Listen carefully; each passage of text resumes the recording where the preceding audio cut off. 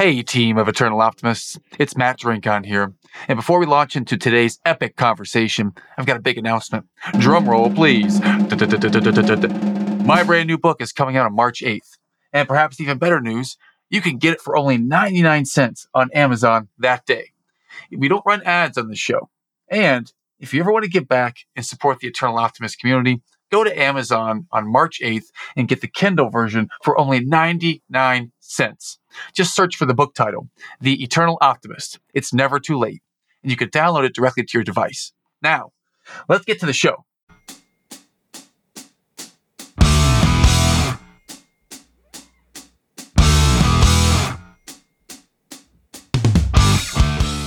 Ladies and gentlemen, it is my distinct pleasure as the host of the Eternal Optimist podcast, Matt Drinkon, to bring to you today world famous speaker, Hall of Fame speaker, the National Speakers Association president of the past, Mr. Jim Cathcart, who has authored 25 books, someone that I already look up to. We've already had a really engaging conversation. So, Jim, welcome to the show today, my friend. Thank you, Matt. Wow, this is exciting. And I love the name of your show is The Eternal Optimist. Because one of the things that I do in a couple of my presentations is I'll pose the question, I'll say to an audience, there are optimists, there are pessimists, and they say, realists. And I say, yep. An optimist is someone who looks at a situation and they see the obstacles and they say, somehow, somewhere, with somebody's help, there is a way. The pessimist looks at the same situation and says, no, there isn't. Look at all these obstacles. And the realist says, he's right, and I can prove it. In other words, a realist is a pessimist who won't admit it. Fair. Everybody's got to be realistic, whether they're optimistic, pessimistic, or otherwise, right? Realism is just seeing the facts, but how you approach it depends on your mindset. Totally agree. And to build on what you've shared, my definition, if we're looking at optimism and realism, imagine that there's an intersection of optimism. Optimism is seeing things from a positive slant, not all Pollyanna and unicorns and rainbows, but seeing that genuinely there can be an advantage, there can be a learning lesson, there could be something we could take from this that can help us or help us to serve others.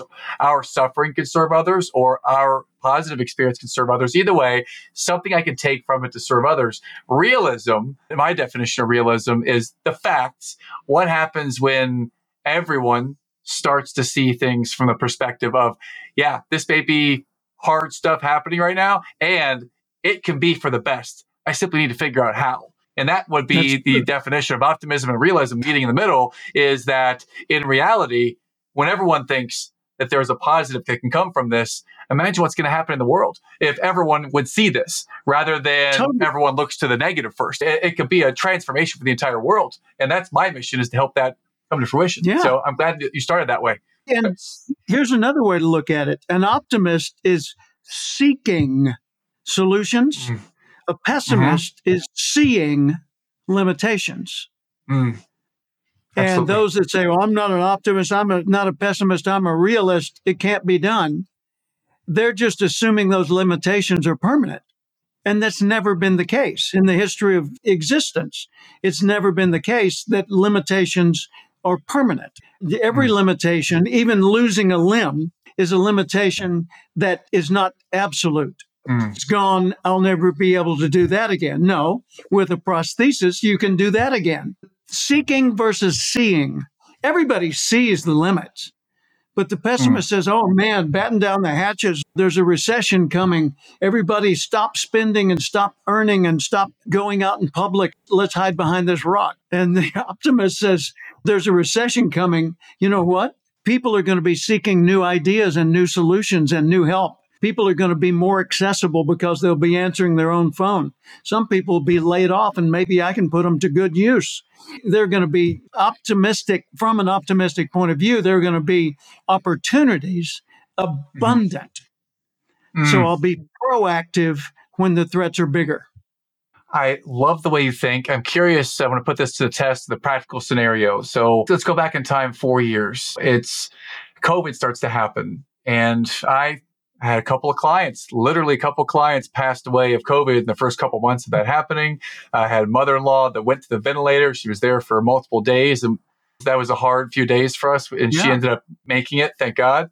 So there was some real hard stuff going on at that time, but also there may have been some positive stuff. It just depends on the lens. I'm curious, when all that challenging stuff was happening in your lens, what were you thinking? How were you responding, Jim?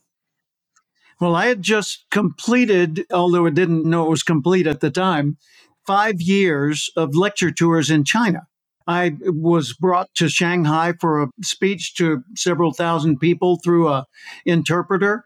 And the guy who brought me over, Dr. David Chu, he said, I want to be your exclusive agent in China. I will keep you busy. I'll bring you 4 times a year minimum. I'll pay you big fees and fly you first class and all that. And sure enough, he did. So I ended up going to 23 major cities in China, speaking to tens of thousands of people. Every audience was over 1,000, some of them multiple thousands. And I would speak for up to 6 hours a day through an interpreter. I'm over there, Wuhan, that's the seat of the virus. I'm everywhere except Wuhan, and I'm talking with and traveling with all these people just before that news was announced to the world. We Wow. culminated with a big seminar in Penang, Malaysia in December of 2019. And then I came home and found that some of the people I had been with in Malaysia had COVID, and that COVID was now attacking my world. And I could Yeah. no longer go back to China. For that matter, I couldn't even move around the United States much because the world shut down. And I thought, okay, I'm a professional speaker who's done 3,500 convention speeches. I've been for 40 plus years flying all over the world, addressing enormous and small meetings. And that's no longer possible. Oops. Yeah. What can I do? What do I have that the world can benefit from? Well, I can teach people how to live a more meaningful and satisfying life, and I can teach people problem solving, ground level, local leadership problem solving, how to identify, define a problem, resolve the problem, gather Okay. resources when you don't have money or power. And so I started doing that through Zoom, of course, and I became more of a mentor than a speaker. And so I put the heaviest weight into development of my Going Pro Experts Academy mentorship. And I took on a number of clients doing weekly Zoom calls and then getting together later when restrictions eased, getting together once every quarter for a mastermind event. And then toward the, it was in the beginning, June of 2020, Okay. I moved from California to Austin, Texas. I had been in California 37 years. I love California. But the way they Yeah. were running California, it was no longer legal to be alive if you were human. Basically, Okay. they Yeah. said, "Look, if you're having Thanksgiving dinner at your house, everybody has to wear masks indoors in your home. You can't go to the grocery store. You can't this, you can't that." And my wife said, "We need to leave." And I said, you're right. And so we started shopping and we found what we were looking for in Austin. And we love being here, been here ever since. And so June of 2020, we moved. I just got a certificate the other day. It's on my wall right over there. That Yes. certificate says from the State House of Representatives of Texas, it says, we declare you a true Texan. Texas is proud of you. I Wow. have been systematically doing everything a Texan would or had done to experience everything this state has. And I posted an 11-page list of all those things on Facebook. And a friend of mine took it to a state representative and said, we ought to do something. And the representative said, let's give him a flag that flew over the state capitol and declare him from the House of Representatives a true Texan. Wow. Oh my Oh, gosh. and what did I get for Christmas? Let's see. This. Oh, the hat. Nice. Oh, you got to check this on I YouTube, got everyone. This is a super cool hat. 3 of those now, Nice. and 4 pair of boots, and of course, a big old shiny buckle. So I even dressed like a Texan, and people are saying in their minds right now, yeah, he's all hat and no cattle. True, I don't own cattle, but my friends do. And I hang out with them on their ranches and at rodeos and things like that every once in a while. Wow. Yeah, one of the things I love about you the most so far, Jim, is just the way that you are so gracefully, just smoothly moving through these life things. I didn't sense any hint of animosity or disgust towards California. It was simply this happened, and then you just started to Yeah. talk about the beauty of Texas. I love that you tend to focus on moving forward the positive rather than Thank blame you. or Yeah, cast doubt on negative things. So that's a tiny thing that I really appreciate absolutely. about your communication. And I'm happy to report that on Saturday of this week, 2 days from now, I'm going back to China. Whoa! Oh, I'll be lecturing in China for a week. wow! Wow! This is super cool. So it's been 4 years. You're going back to China. You're in Austin, and by the way, Austin is beautiful. I was there recently, and I think 22 of my friends have moved to Austin since COVID started. Fantastic. We have our next mastermind event. I'm a part of a group called the Front Row Dads, family men with businesses, and our Mm-hmm. headquarters is there in Austin. I may take you up on that, and we may have a party at one of my Right. friends' ranches. Super cool. Now you're talking. Jim, so here you are. This is the before and after. This is the after. We're looking at Jim right now, the after. He's so many accolades, so much success in 3,500 public speeches over the course of the year and conventions. And so you've accomplished 3,500 a lot. paid speeches. Paid, That's the key. 3,500 paid. paid engagements for conventions and company meetings all over the world. I've been literally around the world on lecture tours multiple times. I've spoken in all 50 US states, every province of Canada except the Yukon, although I've been to Alaska 3 or 4 times. I've been to South America, Australia 10 times. I've been virtually everywhere, and all of it on the client's nickel. So I was paid to do all that. My dreams came true without me having to save up to make the dreams come true. I actually was able to generate clients, said, "Hey, come on, bring your wife to the French Riviera." And we did. And then, come on, Mm. bring your wife. Let's do a motorcycle tour through the Alps for 3,000 miles. Okay, we did. And then we turned around and did that again, and so on and so forth. It's just been, thank you, Lord. I've been so blessed. Fantastic. Can you take us back in time to a place when you were not a household name? You didn't have 25 books. You didn't have spoken the 3,500 page speeches. And take us back sometime to the beginning. And if you could share one story when things were very challenging before you made the breakthroughs, somewhere Okay, on the journey, on the rise, what is a story that comes you to got mind it. of a hard time? I grew up in Little Rock, Arkansas. My dad was a telephone repairman. Mom was a homemaker, and my invalid grandfather was in the front bedroom. He had been disabled by a stroke, never spoke or moved again for the last 7 years of his life. And my little sister and I considered that was normal. And my grandmother lived with us, but she needed care as well. So mom had her hands full, and dad was on the road as a telephone lineman much of my youth. And then later he was home a lot more as a repairman. But we never had money, and we didn't have any connections with anyone who had money. And so I didn't have models, Yeah. accessible model of what success looks like. So nobody we knew had done really well.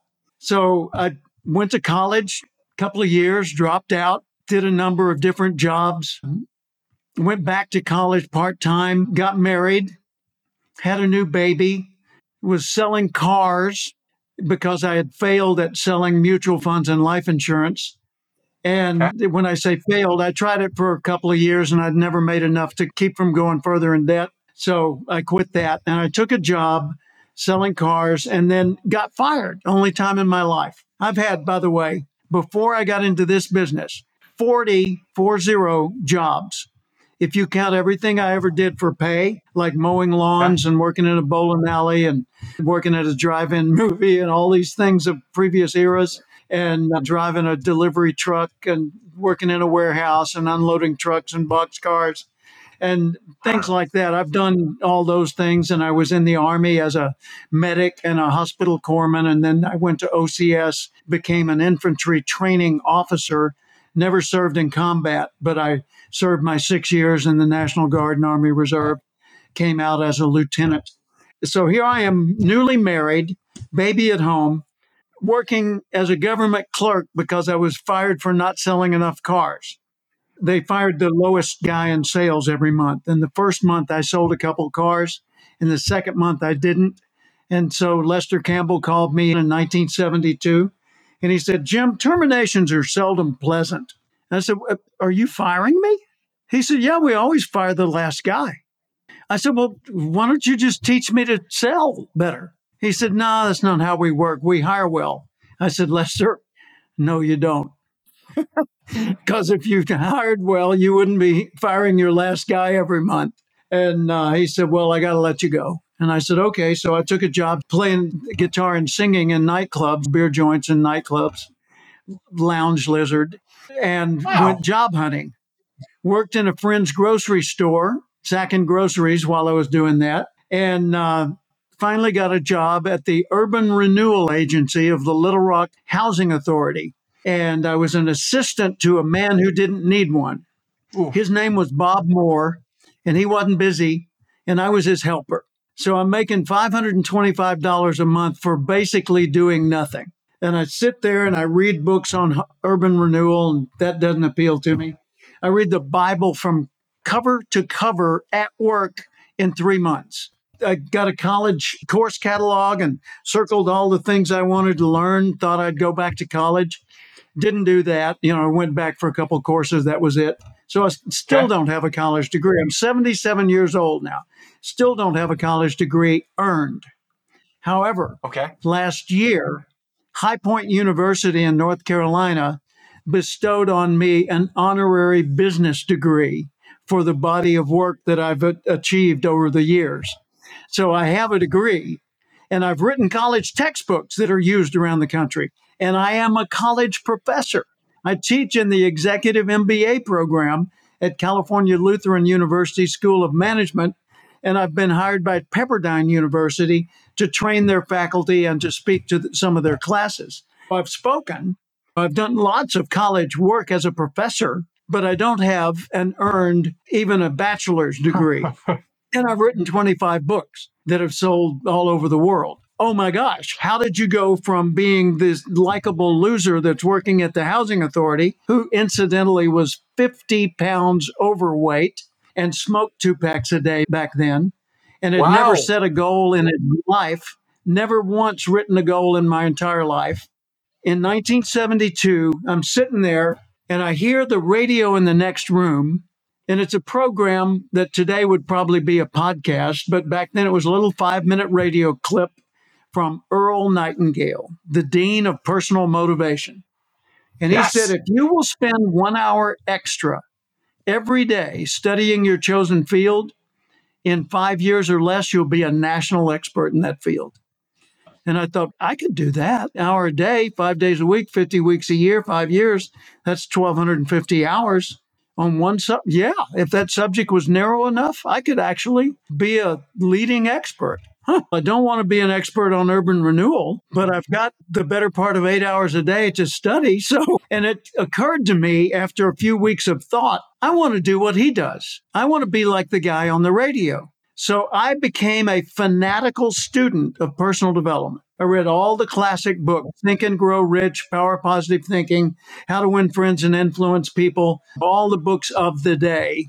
Then I was able to become a trainer doing volunteer training in a civic club, the JC's, Junior Chamber of Commerce. And I was teaching group discussion courses on goal setting and personal development and interpersonal communication and things like that, problem solving, project planning. But I would just read the manual in the morning and then teach a class in the evening. It wasn't like I was getting paid for that or really knew what I was talking about. But in 2 years, after work, on weekends, and on holidays for no pay, in 2 years, I Okay. did 400 of those meetings.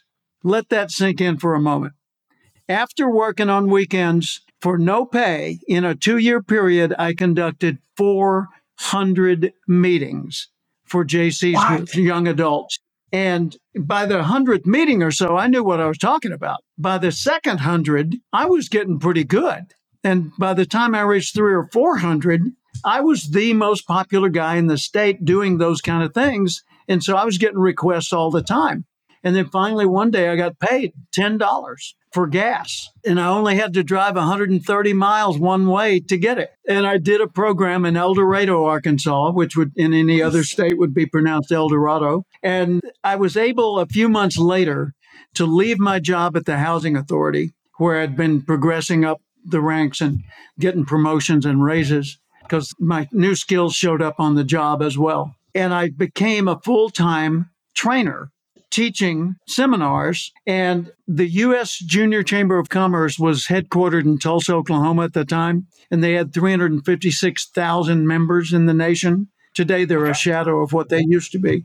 But back then, they were humongous. And I was the national director, what they call me, senior program manager in charge of individual development programs, which means I was the guy in charge of leadership training for 1/3 people. Wow. I was a national expert. I was literally the national expert out of 356,000 members on the subject of personal development. And all that time with the JCs, I had been listening to audio cassettes in my car recorded by Earl Nightingale. Yes, sir. The new Lead the Field, baby. I love those. Love those. Right. It's right up there on my shelf right now. I've got all those old tapes. And I've spent easily 1,000 hours, maybe more, listening to those. And I then got a job part-time selling Earl Nightingale's tapes. Wow. So I heard him on the radio in 1972. In 1974, I started selling his tapes door to businesses in Little Rock. In 75, I went to work for the USJC's national headquarters. In 1984, I had left the JCs, started my own speaking business, and moved to California. And I was sitting in my office in La Jolla, California, with my business partner, Dr. Tony Alessandro, a college professor. And the phone rang. It was Earl Nightingale calling me. What? And I said, in other words, I was speechless. He said, I read an article you wrote, and I think it would make a good audio training program. And I said, it is already one. And he said, we publish those. I said, believe me, sir, I really understand. And then I told him my background with him. And he said, well, that's wonderful. Send me your cassettes and let me see if we can publish them. And they did. And in 1984 and 85, Earl Nightingale's company sold $3.5 million worth of my audio program. Oh, in wow. 74, I was selling his, and in 84, he was selling mine. What a story. And in 72, you were doing unpaid speaking gigs, 400 of them in 2 years on the nights and weekends. Yeah. I lost those 52 excess pounds, and I quit smoking on January 25th, 1974, but who's counting? Man, wow. That's 50 years of non-smoking in 2 weeks from now. Wow. And what a story. Well, that's right. I got an anniversary coming up. Wow. I didn't think of that. I should do something. And I'll never smoke again. I never smoked another cigarette, never smoked a joint, never smoked a cigar or a pipe or anything after that. Awesome. And never will. Absolutely. Good. So that leads me to the next question, and we'll come back to the story in a minute. But yes, you have so much energy and so much vitality, and you said you're 77, and I don't know, maybe one other person your age who has this much life. How do you stay so young? How do you intentionally do what you're doing, just show up as you, Jim? Because I feel it, and I know our audience feels it. How do you do it? First off, I've stayed physically fit for the 18 years I lived in Thousand Oaks, California. 3 days a week at sunrise, I would meet with friends of mine for a 6-mile round trip mountain trail run. And 3 days a week at sunrise for 18 years will profoundly impact your fitness. And it was easy for me to stay slender. But when I was in La Jolla, San Diego, I lived there for 20 years. And during that time, it was mostly jogging, running on the beach or in the neighborhoods or that kind of workout. But when I got to Thousand Oaks and I was 57 years old, I think, when I started the hiking, and we called our group the Heartbreak Hiking Fools because our signature trail was a 6-mile trail up a killer hill we called Heartbreak. And we would do that one at least once a month. But 3 days a week, we're out at sunrise in the dark standing at the trailhead, and at exactly either 6:30 in the months where the long days and 7 o'clock on the short days, we would exactly that second start the hike. And we got 2 hiking poles, and we're all going for a personal best. And it's a combination of trudging up the hills and then running the flats and the downhills. And Okay. I got faster and faster. And my personal best was at age 62. I'd been a runner back in Tulsa, Oklahoma in my 30s. And I was running 5 miles easy several times a week and was slender and fit and all that in my 30s. But the most fit I've ever been in my life was at age 62. And on January 9th, which is coming up, 2009, I was running a mountain trail and I came over a crest and I'm blazing down the other side. And it's a long, winding trail down the other side. And I'm going boom, just bounding steps and just whizzing past the other hikers. And I get to 2 guys just before the creek at the bottom of the hill. And I go, and they go, slow down. I said, no. And I keep going and I jump across the creek, hopping on stones. And I start up the other hill and I get dizzy. And so I stopped and I stayed dizzy and I fainted. And so the other hikers soon came up to me and I woke up because when you faint, it's because the blood leaves your head, your blood pressure drops. And so when you fall flat, you woke up quickly. And I looked around and I said, wow, well, that was unfortunate. And I said, but I can still make a good time.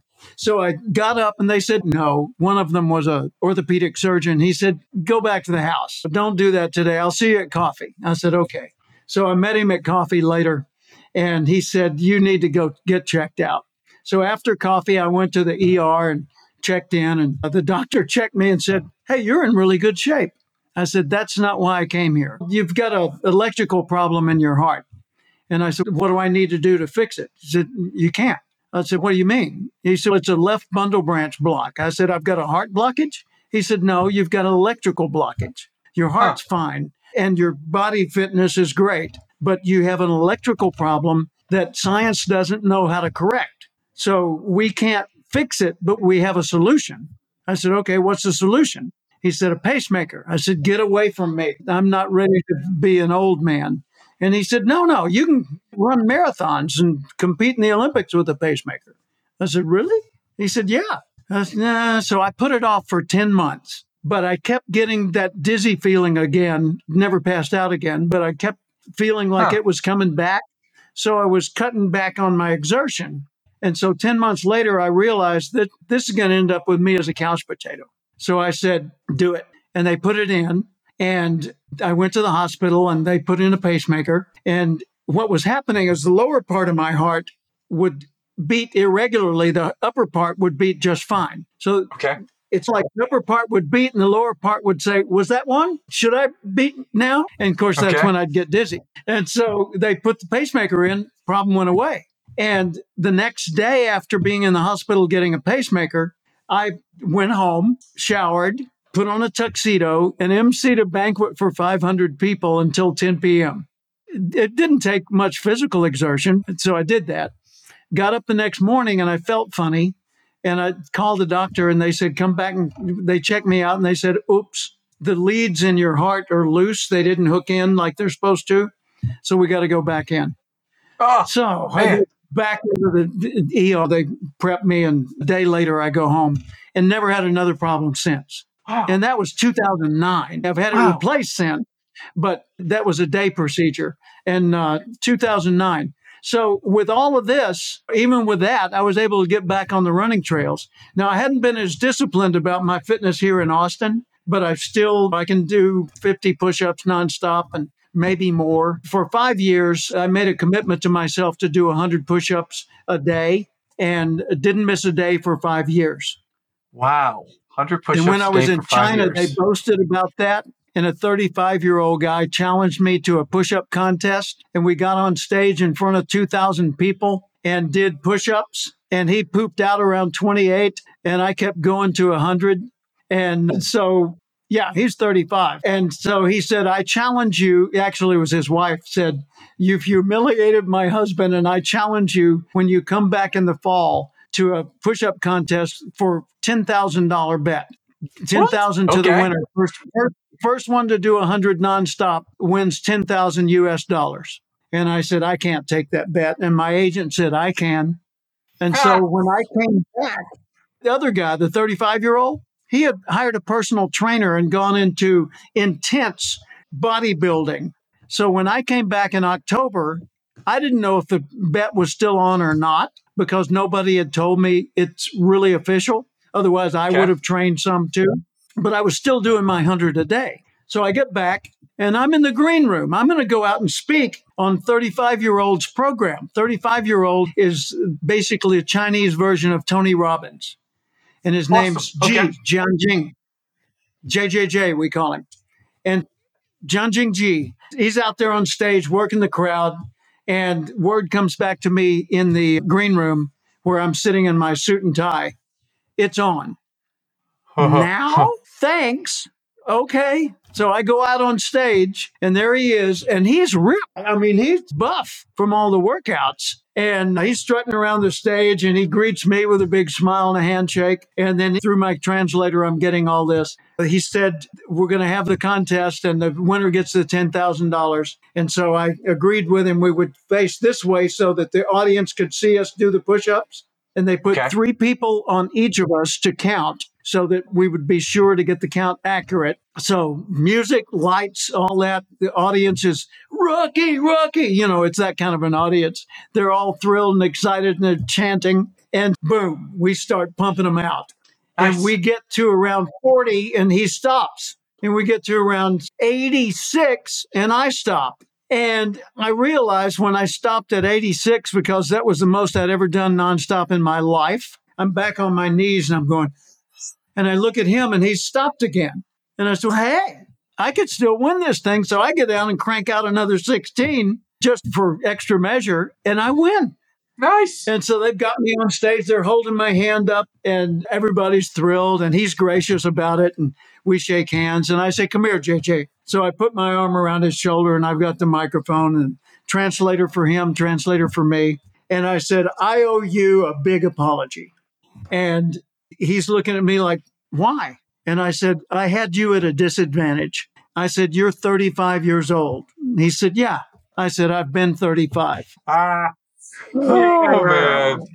You got him. But he was good natured about it, even though I was being sarcastic. What did his wife say at that time? And we donated the 10,000 to a school. Oh, yeah. Nice. Yeah, wow. It's so easy to talk to you. You make it so easy to be I'm just over here flowing with your energy. It's so cool. And we haven't talked about yet your podcast or your Going Pro mentorship program. I'd love to talk about those for a little bit. Can you give us a little bit of insight into I realized at the beginning of COVID that my world had changed. I couldn't go out as a speaker, so I had to do something that would still utilize my skills because I didn't need to go work at a restaurant because even the restaurants weren't open. And if they had been, I'd have been working for just above minimum wage anyway. So what could I do? I could do what I'd always done, and that is help other people solve problems and develop skills to advance in their own world. So I did that. And I started collaborating with people on books. And Lisa Patrick out of Canada and I co-authored a book called Intelligent Curiosity. And I co-authored another book with one of my best clients, Dennis Madden of Automatic Transmission Rebuilders Association. And I had been writing articles for Gears magazine for a long time. And we co-authored a book called High Rev for Small Business, indicating high revenue as well as high revolutions per minute. And so that was cool. And then I started online mentorship using Zoom calls. And then after COVID kind of subsided, I was able to turn that into a more expanded version that I call the Experts Academy. I train people to become professional experts. Now, what's a professional expert at what? In every field, you have technical experts, silo-specific, industry-specific experts. But that doesn't mean they would be an expert if they change fields. My book that I published in 2023, Mentor Minutes, is how to reach the top 1% of any field by focusing on the skills of becoming a professional expert. That means an expert in your ability to communicate with people who are not like you, your ability to deliver a presentation confidently and powerfully, your ability to lead meetings so that other people will want to come to your meetings and will want to participate, the ability to identify problems and do effective decision making. I was privileged to collaborate with Spencer Johnson years ago, co-author of The 1 Minute Manager with Ken Blanchard. He also authored a book that called Who Moved My Cheese that became a huge international bestseller. And Spencer wrote a book on decision making called Yes or No, The Guide to Better Decisions, based coincidentally on a hiking metaphor. Spencer asked me to collaborate with him on that book. So I incorporated that into my training, my mentorship for the Experts Academy. How do you do decision making well? And how do you solve problems? What kind of problem is it? Is it a situational problem, personal problem, interpersonal problem, technical problem, systemic problem? Each one would require a different approach in order to solve it. And then what's your primary purpose? What's the relationship of this to your other priorities? What budget sequence, all that. I am teaching all of that through the Experts Academy so that anybody, regardless of field, can develop a set of skills that allow them to get into a whole new field of endeavor and quickly rise to the leadership level and ultimately the top 1% if they choose to. Let's take an example, okay? Let's say that you take up music and you decide, I'm going to be a leading expert in the field of music. First off, pick a lane. Are you going to have a music store and sell instruments? Are you going to play saxophone? Are you going to write music? Are you going to publish music? Are you going to do music lessons?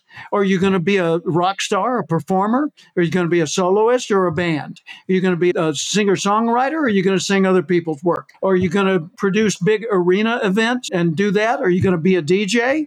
Oh my gosh, right? When you choose to focus on one thing for 1 extra hour a day, that one thing needs to be narrow, not music, but acoustic guitar performance or songwriting or whatever it happens to be, right? And so that way you know that extra hour a day focused on that is going to cause you to rapidly go from being a novice to being competent, where you can do it, but you're not great at it, to being excellent, which means you can not only do it, but you can do it so well, others occasionally say, wow, Matt, that was good, right? Or you're going to go to the next level, from excellent to expert, and from expert to leading authority in that field, or leading authority to celebrity, or celebrity to star, like a Taylor Swift. So there are lots of people who are as cute as Taylor Swift, who are good songwriters like Taylor Swift, who are good performers like Taylor Swift. There are lots of people who have some of the elements she has, but have not made the commitment to be the best of the best that ever existed, like she has. Even the people that care a lot for their audience, like she cares for hers. Taylor Swift recently released the Eras tour, the movie, and the tour, of course. That movie cost her approximately $20 million to make. When it was announced for pre-sale, pre-subscription, buy your tickets now, it was not in theaters. The day it was announced, it sold $38 million worth in the first 15 minutes. Wow. How high can a person go in their field if they have all the skills? See, the nice thing about Taylor is she's a good person. She's likable. She's a great communicator. She's fun. She can take the spotlight off of her and highlight other people. She and whoever on her team is essential to it have decided they're going to do everything as best as it has ever been done. You and I don't have to aspire to those levels. Heck, we could be a local celebrity in our niche as the best plumber in town, or the best at installing tankless water heaters in our 4-state area, the best at landscape design. Pick a lane, whatever your field, sure, get your expertise in that, but consider this. If you're a professional expert, you could hire the industry expertise. I could say, Matt, you and I are going to go into the business of glass door installations. Okay. Let's And do it. neither of us is going to know anything about it or have any skills for it. Within 1 year, you and I could be among the leaders in that industry because we could hire the glass door expertise. We would Yes. bring the leadership, problem solving, strategy, business building expertise, the communication expertise, the networking expertise, and we could grow that business without ever knowing how to do it. That's what I I teach totally people to agree. do today. Yeah. Awesome. And I sign people up on a 1 month, a 3 month, or an all year basis. If they want to be certified as a professional expert, then that's a year long thing. But if they just want some strategic talent at their elbow for a month or 3 months, then they sign up for my Going Pro. And they just go to cathcart.com/going pro. Or, matter of fact, let me make an offer to our viewers. My latest book is called What to Do When You're the Speaker. And it's not about how to give a speech, it's how to deal with all the things speakers have to deal with. 54 lessons on what to do when everything else goes wrong. And it's called What to Do When You're the Speaker. It's free. Go to free.cathcart, my last name, .com, and you can Wow. download it. Wow. Free.cathcart.com to download What to Do When You're a Speaker for advice on the 54 different things that you might be able to do, be prepared for that could go wrong. Awesome. What a great offer. Thank you. Thank you for sharing with everyone and pouring into us. We appreciate you. Is there anywhere else we can follow you? Or is cathcart.com/going pro? That's the number one place to go. Well, the number one place would be jimcathcart.com, which is my digital business card. And the cool thing about that, it was developed for me by a man named Ken Walls in the North Texas area. But check this out. This is what you see when you go to it. Okay. So it starts there, and then it's got saved to my phone. It's got send me a note. It's got all my social media links across there. The video of my 2.7 million views TED Talk. It's got a bio, says, "Isn't Jim wonderful?" Here's send me a message and get a free ebook. Here's go to Amazon and see all my books. Check out the Going Pro Experts Academy. Schedule a call with me. That's the coolest thing I ever saw. I love that. It's a website in one little click. Wow. This has been fantastic. Jim, I mean, you've put on a masterclass how to be likable. It's so easy to talk to you. The energy is just so flowing today, and we appreciate your offer to our listeners. So genuinely, thank you. This has been amazing to be with you today. It's great. Seriously, you made it easy for me because you're so easy to like and you're so gracious in giving me the spotlight like you have. I just want to send to Lily and Lucy and Caroline my best wishes for a prosperous 2024. Well, thank you. That is near and dear to my heart. Those are my girls. So much appreciated, Jim. And I will make sure that they hear the episode. And speaking of hearing it, you've mentioned Taylor Swift today. I'm curious, as we move to wrap up, I'm curious if you're a music guy, what might be your favorite genre or musician or song? Is there just what fills your bucket when it comes to music? My wife and I perform occasionally under the name Resume the Boom. Resume the Boom. If you want to see my music website, go to the following 3 words, guitarmusiclive.com. Guitarmusiclive.com. And my album is there, and it's got videos and my song list of 200 or 300 songs and all that. But it's the reason I chose Resume the Boom is that when we perform in clubs or at special events, we're doing the music of the baby boom era. So that's from the mid 50s through the mid 70s. And it's all the people you grew up on. Everybody from Neil Diamond to Elvis to the Beatles to John Denver to Mamas and Papas, the Eagles, on and on. Awesome. Another gift that Jim has gifted us with today, guitarmusiclive.com, to listen to Resume the Boom, baby. Love it. Love it. Uh-oh.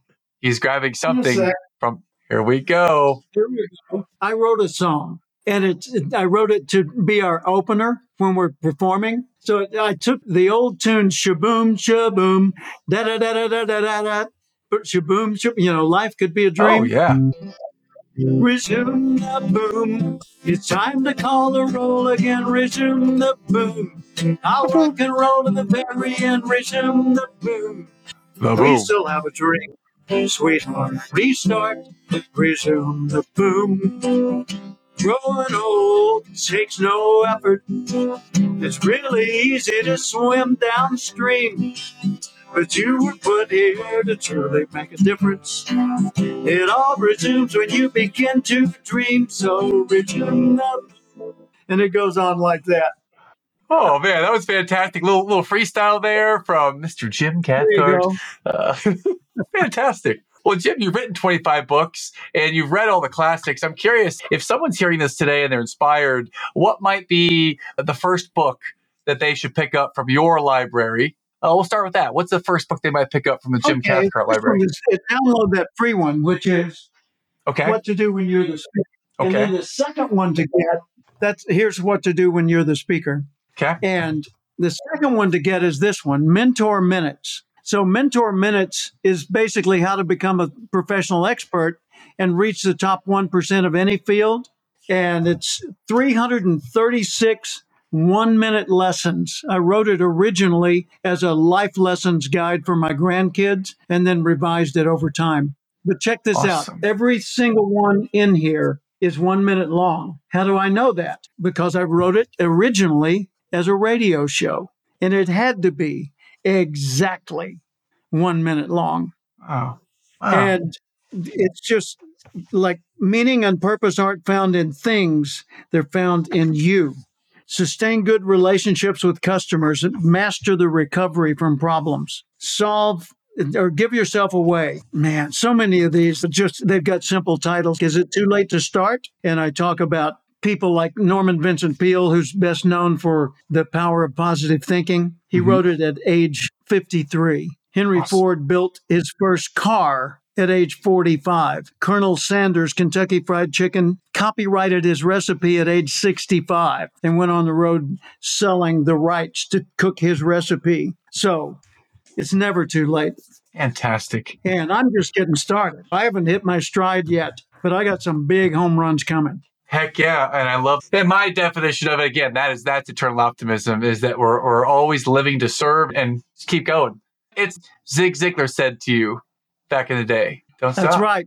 Yeah, because he was talking to me and Mark Victor Hansen of Chicken Soup and Keith DeGreen, investment advisor now. But back then we were just young adults entering the business of motivation and training. And he said, "What are you guys doing?" Because I asked him, "How do we be like you?" And he said, "What are you doing now?" And we told him, and he said, "Don't stop." Love that.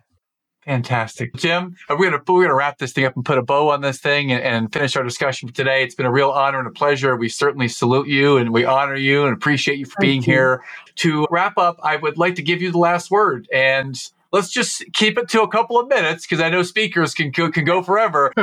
Here's the last word, okay? I believe life exists throughout the cosmos and that it needs outlets. Life needs a plant, puppy, a person to grow through. Life expresses itself through outlets. You and I are outlets for life. The life force exists in us and expressed through us. When we deny our skills, when we diminish our gifts and discount the value of them, we don't express or develop our skills. So we become a smaller and smaller door for life to express itself through.